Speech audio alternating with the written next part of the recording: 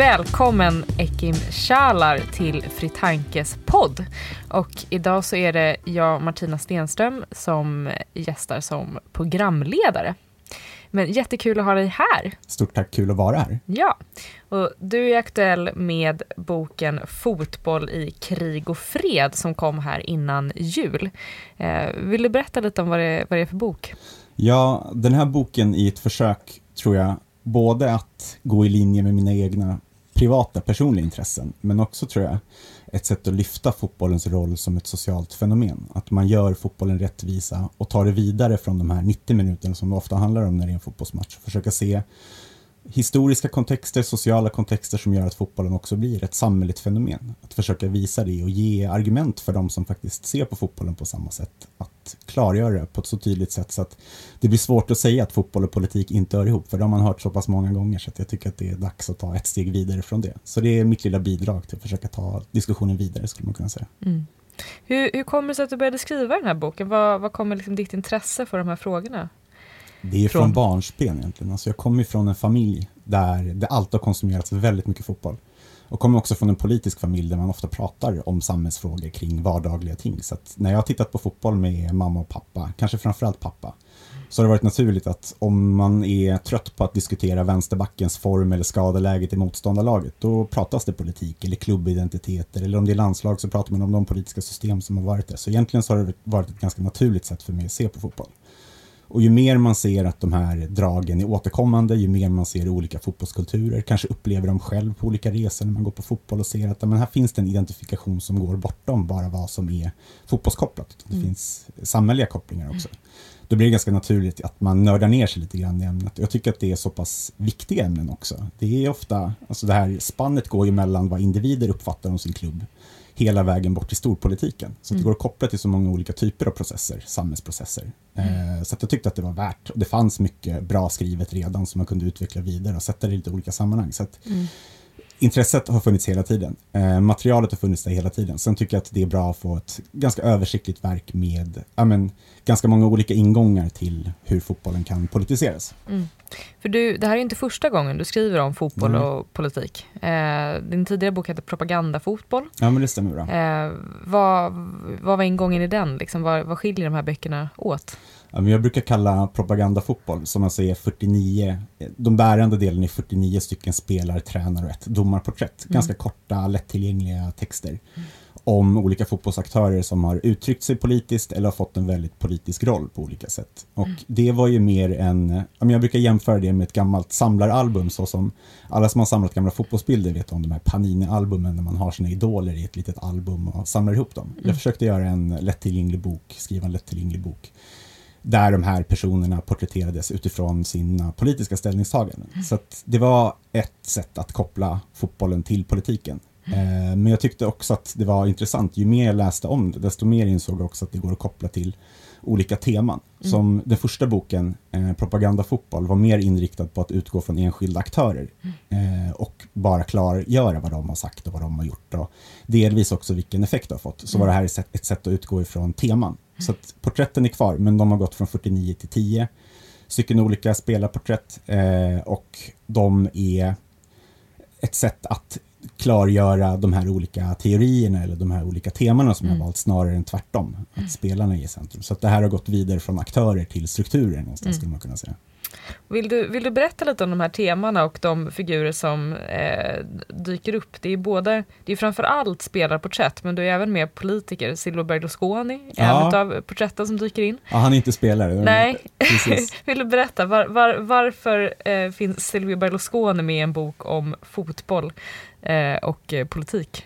Det är för att det är en väldigt intressant och färgstark och på många sätt en karaktär som man bör kritisera. Och det är jag har en ganska kritisk ton i det porträttet som man skriver om honom. Och det är för att jag tycker att Silvio Berlusconi är en av de aktörer som tydligast har använt fotbollens arena, fotbollens uttryckssätt för att bygga också. Ha det som en viktig byggsten i sin politiska karriär. Så att om man går tillbaka och ser till hans gärning, så handlar det om att det handlar om en skrupelfri affärsman som har ett har stora byggföretag, men som också bygger på det här affärsimperiet med mediekanaler, utmanar mediemonopolet i Italien och som också faktiskt köper, det är det som är hans fotbollsgärning, att han köper fotbollsklubben AC Milan, som är en stor klubb som underpresterar, som han är med och bygger upp igen kan man säga.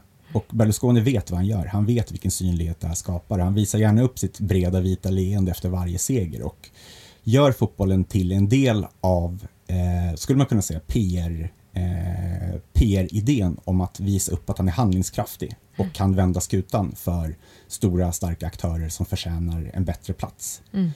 Och det här tar han ju vidare, så att när han pratar om att han ska inleda sin politiska karriär på 90-talet, då använder han fotbollens retorik. Han pratar om att han ska äntra planen. Hans parti heter Forza Italia, som alltså betyder Heja Italien. Det är mer eller mindre en fotbollsramsa skulle man kunna säga. Så han använder både den här synligheten men också fotbollens kommunikation för att sen gå vidare till att bygga upp en politisk karriär. Som vi vet så har han haft 3 premiärministerinnehav, så att det har varit lyckat får man säga. Samtidigt som han också är en otrolig maktspelare som utnyttjar fotbollen på ett ganska cyniskt sätt. Men det är jättespännande. Men ett annat porträtt i den här boken som är svår att inte prata om när man pratar om fotboll är ju Zlatan. Såklart. Vill du berätta om hur du sätter in Zlatan i den här boken och vad hans politiska sprängkraft är? Ja, och det är att Zlatan har ju blivit en så pass stor, nästan övergalaktisk symbol. Till att börja med för att han är en otroligt duktig fotbollsspelare naturligtvis. Det är Sveriges skickligaste spelare genom tiderna skulle man nog kunna fastställa. Och där har ju gjort att väldigt många fått upp ögonen för honom och lagt in väldigt många olika värden i Zlatans gärning. Den kanske mest kända vinkeln på fenomenet Zlatan, det handlar ju om vad han är för typ av förebild och att han visar att det går att kämpa sig fram.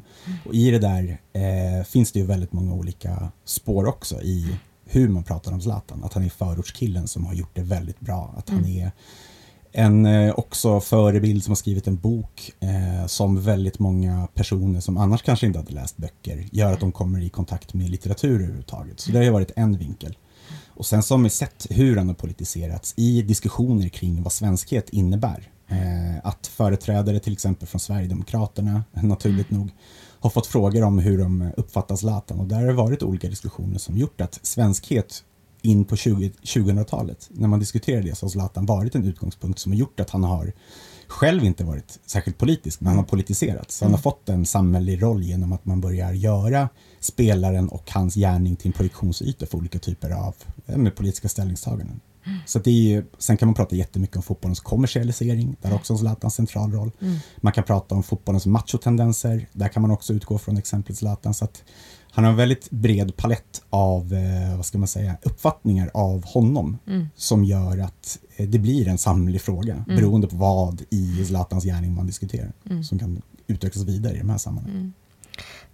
Det här har vi också en intressant tema, just hur de här olika världarna möts. Liksom. Är det alltså, den genomsnittliga fotbollsfans liksom, är den personen också intresserad av de politiska aspekterna, eller är det 2 olika grupper? Liksom, hur ser du att de här överlappar? Liksom? Är du unik i ditt intresse av att både se fotboll och politik och hur de förenas? Eller, Ja, alltså jag tror att boken, så som när jag började skriva den här boken och den förra också, så hade jag egentligen 2 tankar om vilka de typiska läsarna skulle vara. Och det ena var samhällsintresserade personer som kanske tittade lite grann på fotboll, kanske fascinerades av att så många miljoner människor lägger ner så mycket tid och engagemang på någonting som också kan reduceras till att bara uppfattas som en lek. Jag håller inte med om det, men det finns en sån bild av vad fotbollen kan vara. Och jag bara pausa det där. Ja. Vad tror du är fotbollens sprängkraft? Varför engagerar det här så många människor? Jag tror att det delvis har att göra med att fotbollen har haft starka, viktiga pionjärer i och med att det var den moderna formen av fotboll. Den exporterades mer eller mindre från britterna till olika delar av världen och sen tolkades den utifrån de olika kontexter. När det här började tas upp i olika typer av länder, olika folkgrupper, så börjar den tolkas på ett annat sätt. Sen finns det ju också fotbollsliknande sporter som har funnits i hundratals eller till och med tusentals år. Som gör att det har funnits praktiker kring det här, så att det har blivit en kulturell ritual skulle man kunna säga, där man har byggt gemenskaper, haft de här idrotterna, fotbollsliknande idrotterna som olika sätt att kommunicera med varandra också. Så att fotbollen har alltid spelat i dess olika former en väldigt viktig roll. Och sen i och med den tekniska utvecklingen, i och med att VM-turneringen har blivit en naturlig referenspunkt, i och med att fotbolls-VM för herrar idag är den enda gången där i princip hela mänsklighetens blickar riktas mot ett och samma håll. Så har ju fotbollen den har ju växt och fotbollens strukturer och de egna aktörerna inom fotbollen har blivit politiska spelare, nästan stor politiska spelare på den internationella politiska arenan. Så att det här går ju inte att rulla tillbaka i hur mycket fascination man kan känna för det. Och sen så är det också, eftersom det finns så mycket olika typer av engagemang kring fotbollen. Vissa tittar bara på stora turneringar medan andra lever sitt liv med sin kvartersklubb eller med de storklubbarna som man följer internationellt. Så finns det många olika grader av engagemang i det här som kan genomsyra många olika människors liv, men som många kan relatera till även om man inte är jätteinbiten supporter. Så att om man ska återkoppla till den andra läsarskaran som jag ändå försökt vända mig till, så handlar det ju om de fotbollssupportrar som åtminstone i en svensk kontext kanske har ganska svårt i att se samhälleliga kopplingar beskrivas utifrån fotbollen. Det har funnits jättemånga bra journalister, historiker som har gjort det på ett bra sätt. För att nämna några så kan man ta med Simon Bank, Erik Niva, Johanna Frändén har gjort det på ett väldigt bra sätt. Det finns också forskare som Torbjörn Andersson på Malmö universitet som har gjort ett gediget jobb för att föra upp de här frågorna och visa på de här kopplingarna på ett väldigt bra sätt. Men samtidigt så finns det finns, eftersom sportbevakningen till störst del inte handlar om de här frågorna, så har det också funnits ett sug efter det. Så att när jag har varit orolig för att jag ska få kritik för att jag politiserar fotbollen, så har det snarare varit tvärtom, att jag får ganska mycket ändå hejarop om att skönt att någon kan klargöra fotbollens roll så att det inte uppfattas som att vi bara sysslar med ett tråkigt tidsfördriv som egentligen bara är en dumlek, utan det är det inte. Så att jag tycker ändå att jag har fått ett schysst mottagande. Bättre än vad jag trodde i fotbollssammanhang också. Det har ju varit ett fantastiskt mottagande, får vi ändå säga. Du har ju fått strålande recensioner i alla stora dagstidningar och kvällspress. Ja, det har varit kul. Men alltså, det har ju varit ett unisont positivt mottagande. Verkligen. Ja. Jättekul. Ja, det har varit kul. Men om vi kopplar tillbaka till titeln Fotboll i krig och fred. Du har ju berört några av de här spänningsfälten, men berätta, vad i krig och fred, på vilket sätt? Det är två väldigt stora kategorier där ytterligheterna är naturligtvis väpnade konflikter. Där finns det olika exempel på när fotbollen har spelat en roll. Absolut inte varit den bästa förklaringen till att det uppstått väpnade konflikter, men när fotbollen ändå spelat en roll i hur nationalistiska känslor rörs upp, i att fotbollen blir en del av ett storpolitiskt spel som gör att konflikter mellan länder kan läsas genom en fotbollskontext, eller att fotbollens matcher har varit ett sätt att återigen få konflikter att eskalera. Och den andra delen handlar om att fotbollen kan bli en dialogyta som gör att människor förstår varandra på ett mycket bättre sätt. Att fotbollen också kan vara inkluderande inom samhällen, men också i relationen mellan grupper i länder eller mellan länder till och med. Så att det är de två stora kategorierna. Sen så har jag försökt bena ut det där till att inleda med att skriva om fotbollens koppling till nationella identiteter, därefter gått vidare till på vilket sätt fotbollen vävs in i konflikter. Och gått vidare till de mer positiva delarna naturligtvis, som handlar mer om dialog och inkludering. Så att det är ett sätt att kategorisera. Kanske på ett hårdraget sätt att man pratar om krig och fred. Men någonstans så blir det ändå de två ytterligheterna som den här boken rör sig emellan. Och där man i vissa kapitel hamnar väldigt nära de här begreppen såklart.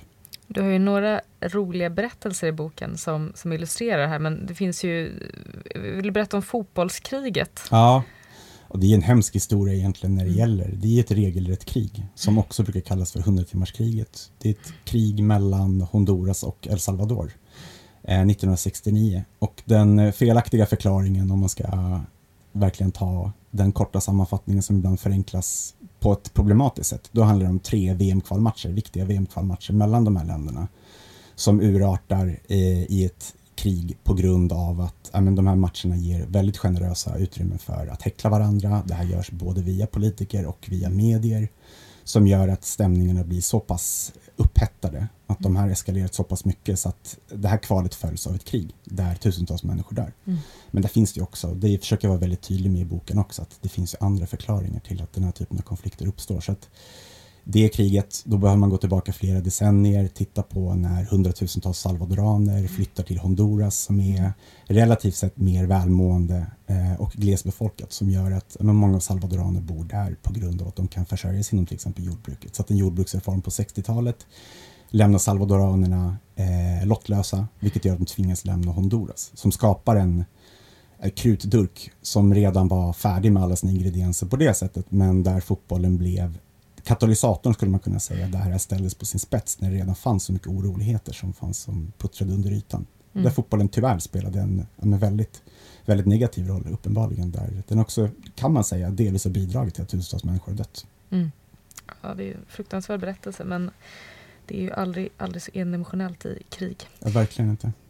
Men du har ju en mer positiv berättelse om vi då går till fredsaspekterna i krig. Och det finns ju en skröna från första världskriget. Just det. Och den första julen där, 1914 är det väl? Just det. Vill du berätta om den? Ja, den så kallade julfreden. Exakt. Som egentligen kanske handlade om ett töväder i mikroformat. Där med julfiranden mellan skyttegravarna, mellan de stridande parterna kunde lättas upp i och med den julstämning som rådde. Och det finns ju vittnesmål om att det har spelats fotbollsmatcher som också har blivit ett sätt att, precis som jag nämnde också, att det blir ett sätt att socialisera, det blir ett sätt att föra en dialog, det blir ett sätt att också bruka ett språk när språkliga barriärer i övrigt skiljer dem åt, så blir fotbollen ett sätt att faktiskt diskutera med den. Så att det har varit en skröna så tillvida att det kanske har spelats fotboll. Det kanske är så att stridande parter faktiskt har kunnat umgås under vissa dagar eller under vissa förutsättningar. Men kriget fortsatte, det vet vi. Men det är en bild som fortfarande har fastnat. Och när man pratar om fotbollens samhälleliga kopplingar så är det här något som dyker upp. Och jag har också tagit ett exempel från Paul McCartneys musikvideo till låten Pipes of Peace. Då spelar ju fotbollen en väldigt central roll.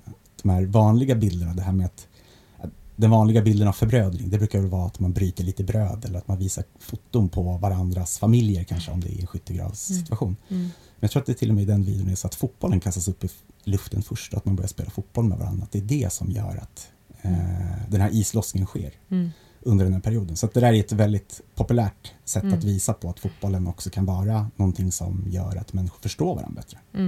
Det var en högst tillfällig fred där över julen. Nej, verkligen. Vi har historien att gå tillbaka till som visar det. Ja, men det är ett väldigt vackert exempel. Så låt oss hoppas att det är sant. Ja. Men jag vill backa lite till hur du kom in på det här. Vem du är. Hur började du skriva?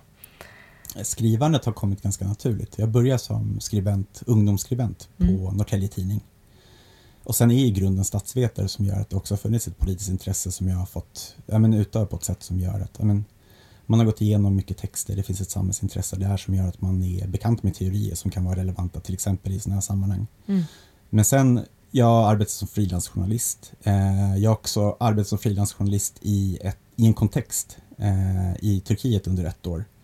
Där jag för du har dina rötter i Turkiet också? Ja, mina rötter i Turkiet också. Och det är kanske också en del av förklaringen till varför jag tycker att de här ämnena är intressanta. För Turkiet är ett land där fotbollen har politiserats ännu tydligare än i många andra sammanhang. Berätta, på vilket sätt? Fotbollen har alltid varit en del av politiken. Fotbollen har varit en ganska central del i maktutövningen, i att skapa en gemensam nationell identitet kring turkiskheten. Så den har spelat en nationaliserande roll i 100 år.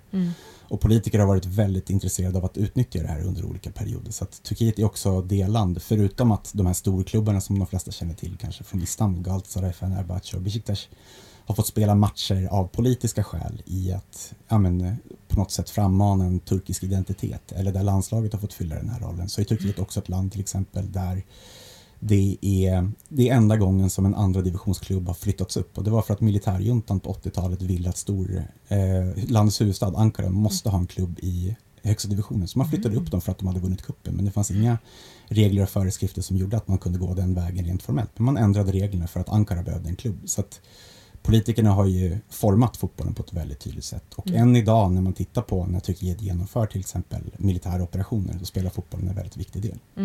Men det jag märkte när jag var i Turkiet själv 2013, det var att fotbollen också hade en annan politisk roll, där människor underifrån kunde ställa demokratiska krav genom supporterrörelser till exempel. Eller när det är kurdfrågan så finns det en jätteintressant klubb som heter Ahmedspor, som har blivit en symbol för kurdiska krav på politiska kulturella rättigheter.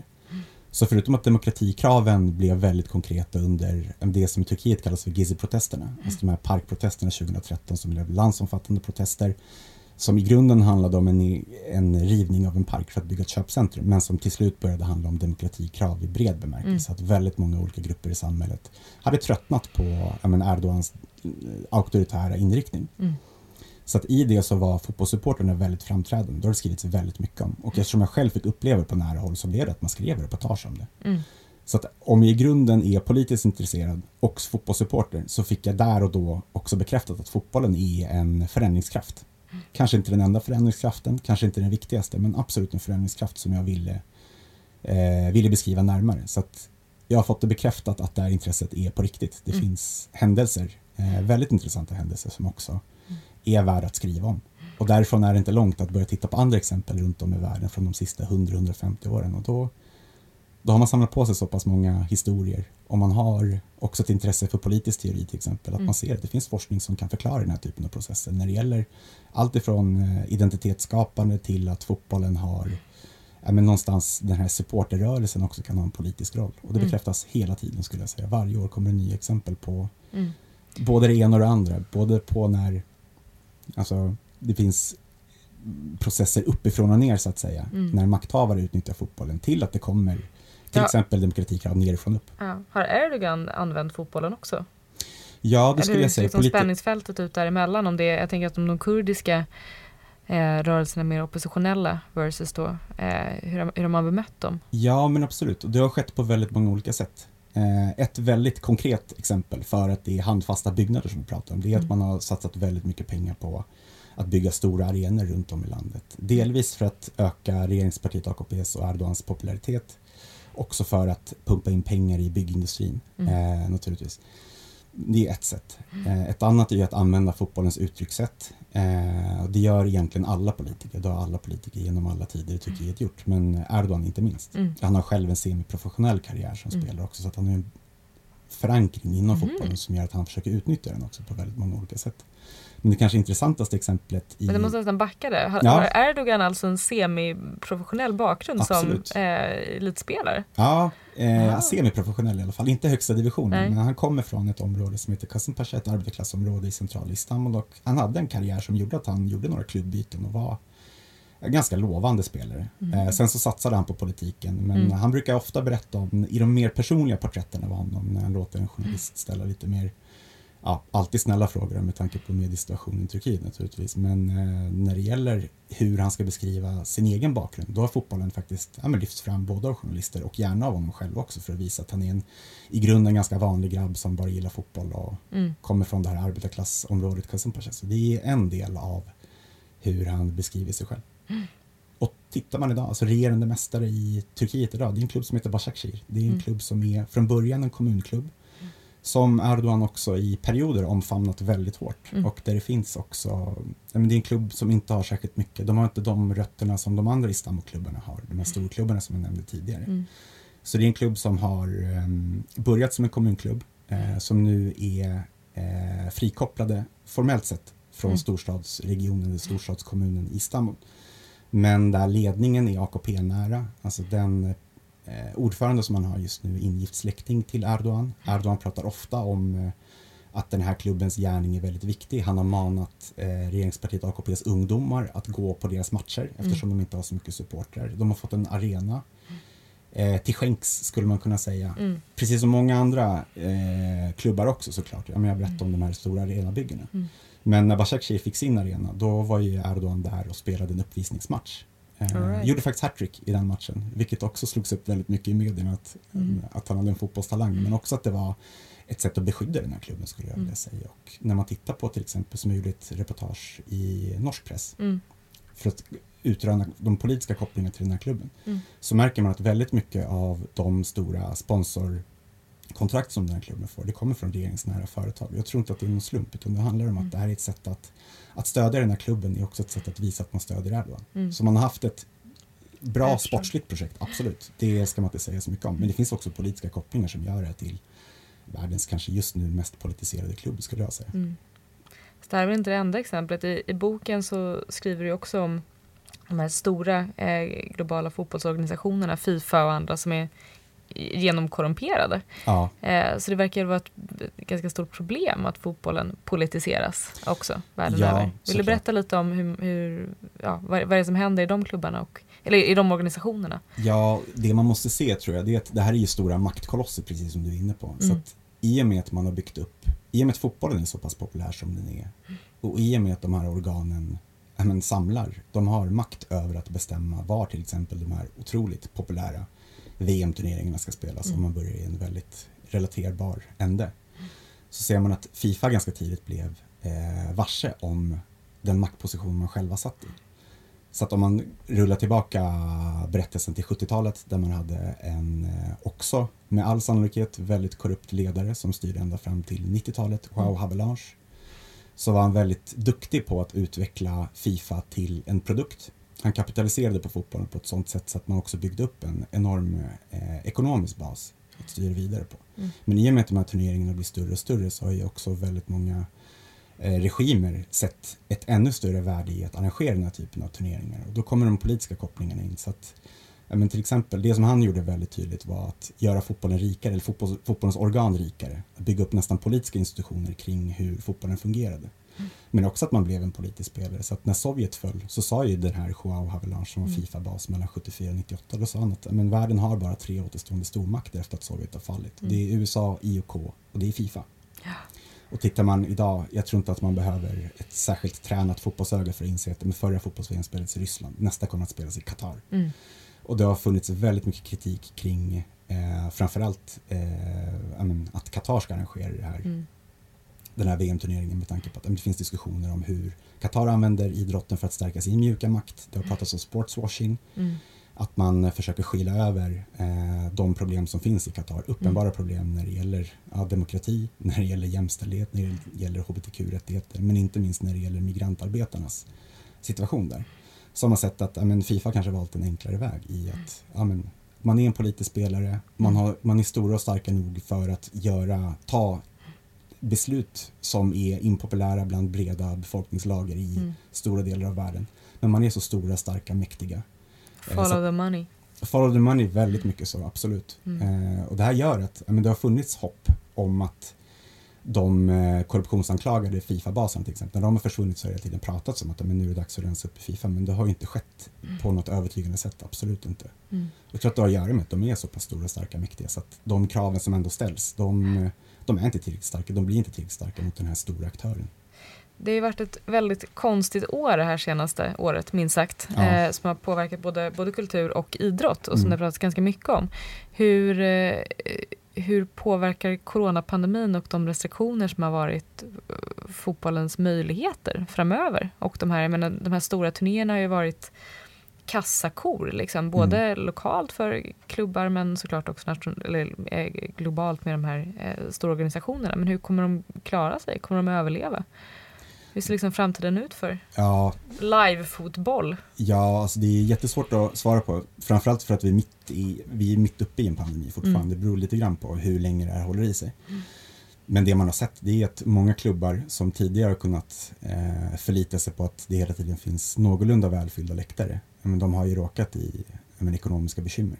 Så att en möjlig utveckling, jag vågar inte säga att det är så det kommer att bli, men man skulle ju kunna hoppas på att det blir någon typ av nerskalning av den här otroliga pengacirkusen som det har handlat om.